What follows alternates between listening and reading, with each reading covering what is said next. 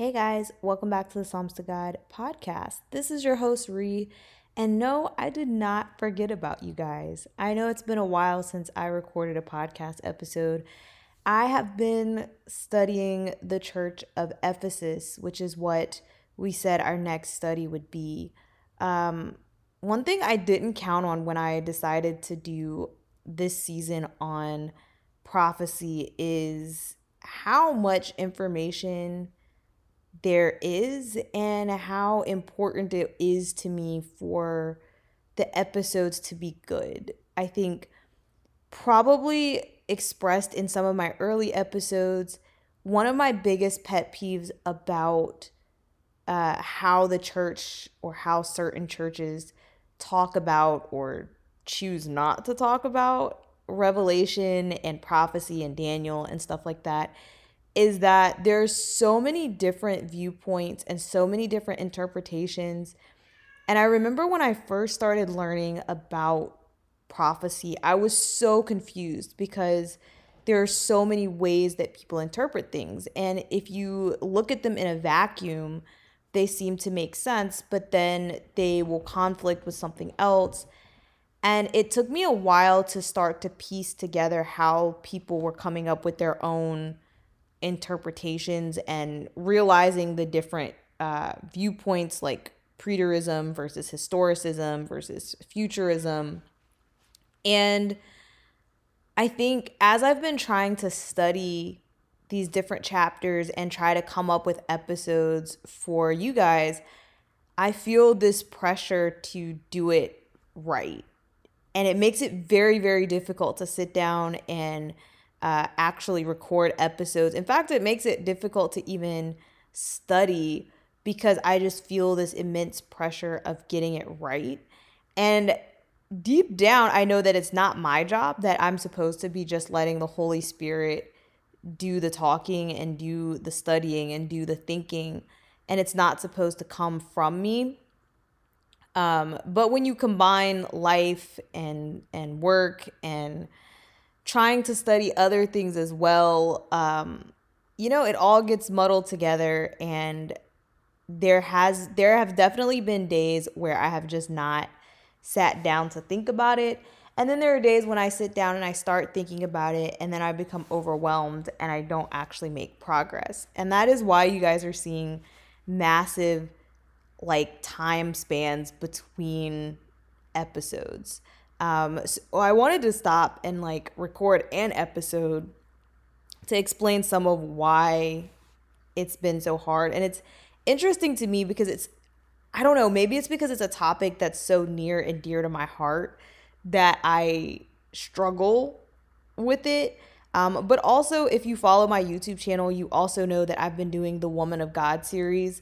And I think, if I'm being honest, this prophecy idea and the Woman of God series, they're both very, very big. They don't seem big, but they are big, and they both have very special places in my heart. And being able to manage both of them at the same time has been very, very difficult. So I'm still trying to work out some balance to be able to make those videos and to make these episodes. Y'all pray for me, because clearly I've been struggling. But I have been studying the book of Ephesus, the book of Ephesians, which covers the church of Ephesus, as well as those first couple of verses in Revelation 2, where it's talking about the message that goes to the church of Ephesus.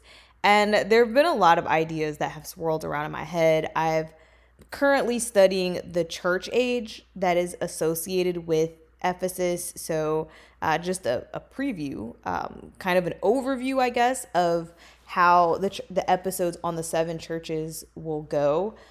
So there are three distinct possibilities or beliefs or interpretations, however you want to view it, on what the churches actually represent. Some people think that the messages were for the literal churches of that time. So in each episode, we will talk about what that church was like, if I can find information on it. And then, and what of course was said to that church. But there are other people who think that it's more of a symbolic reference, and that, throughout time, there are people who behave like this church, or there are churches that behave like this church. So there would be churches that embody the spirit of Ephesus, that it's talking to. And then the third option is that it refers to a particular church age. So people have divided the time from the resurrection up until present day into church ages, and they're perfectly into 7 church ages. So the first one being the modeling the church of Ephesus, the second one modeling the next church, and pulling out the similarities between the text and what was happening in society during that age or that era that the church was present. And I want to talk about each of those 3 possibilities for each of the 7 churches. And hopefully each church won't take me as long as Ephesus has. One thing I can say is that not every church is discussed in the Bible for us to have such an in-depth look at it. But there is the whole book of Ephesians where, Paul is talking to the church at Ephesus. And so I wanted to read that and study that as well before I start talking about the literal church of Ephesus and the spiritual church of Ephesus, or the symbolic church of Ephesus. And now I'm studying the church age. So it's a long process, and hopefully I will have something good to say or something useful to say to you guys.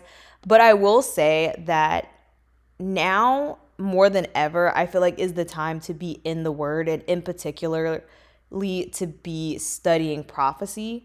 And so if you are not familiar with prophecy, don't wait on me. That is one thing I think that I should really stress. I think now is the time to research and to study. And there's a lot of references out there. There are a lot of sermons. There are a lot of blogs, and you can always just pray to the Holy Spirit and just read.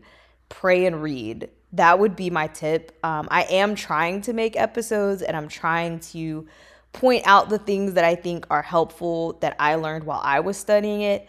But I also encourage you to be studying on your own and to be taking the time to study on your own. So I definitely welcome you to be studying the Church of Ephesus with me, or to be studying the 7 churches in general, looking at all of the things and asking questions. And you can always welcome to message me some of those questions. I don't know if I'll have answers, but things that you may want to hear me talk about in those episodes as we go forward. So yes, study, pray, then study. Pray comes first, but pray, study, and stay in the Word. Thank you guys for your patience, and I hope to have an episode for you guys soon. Bye.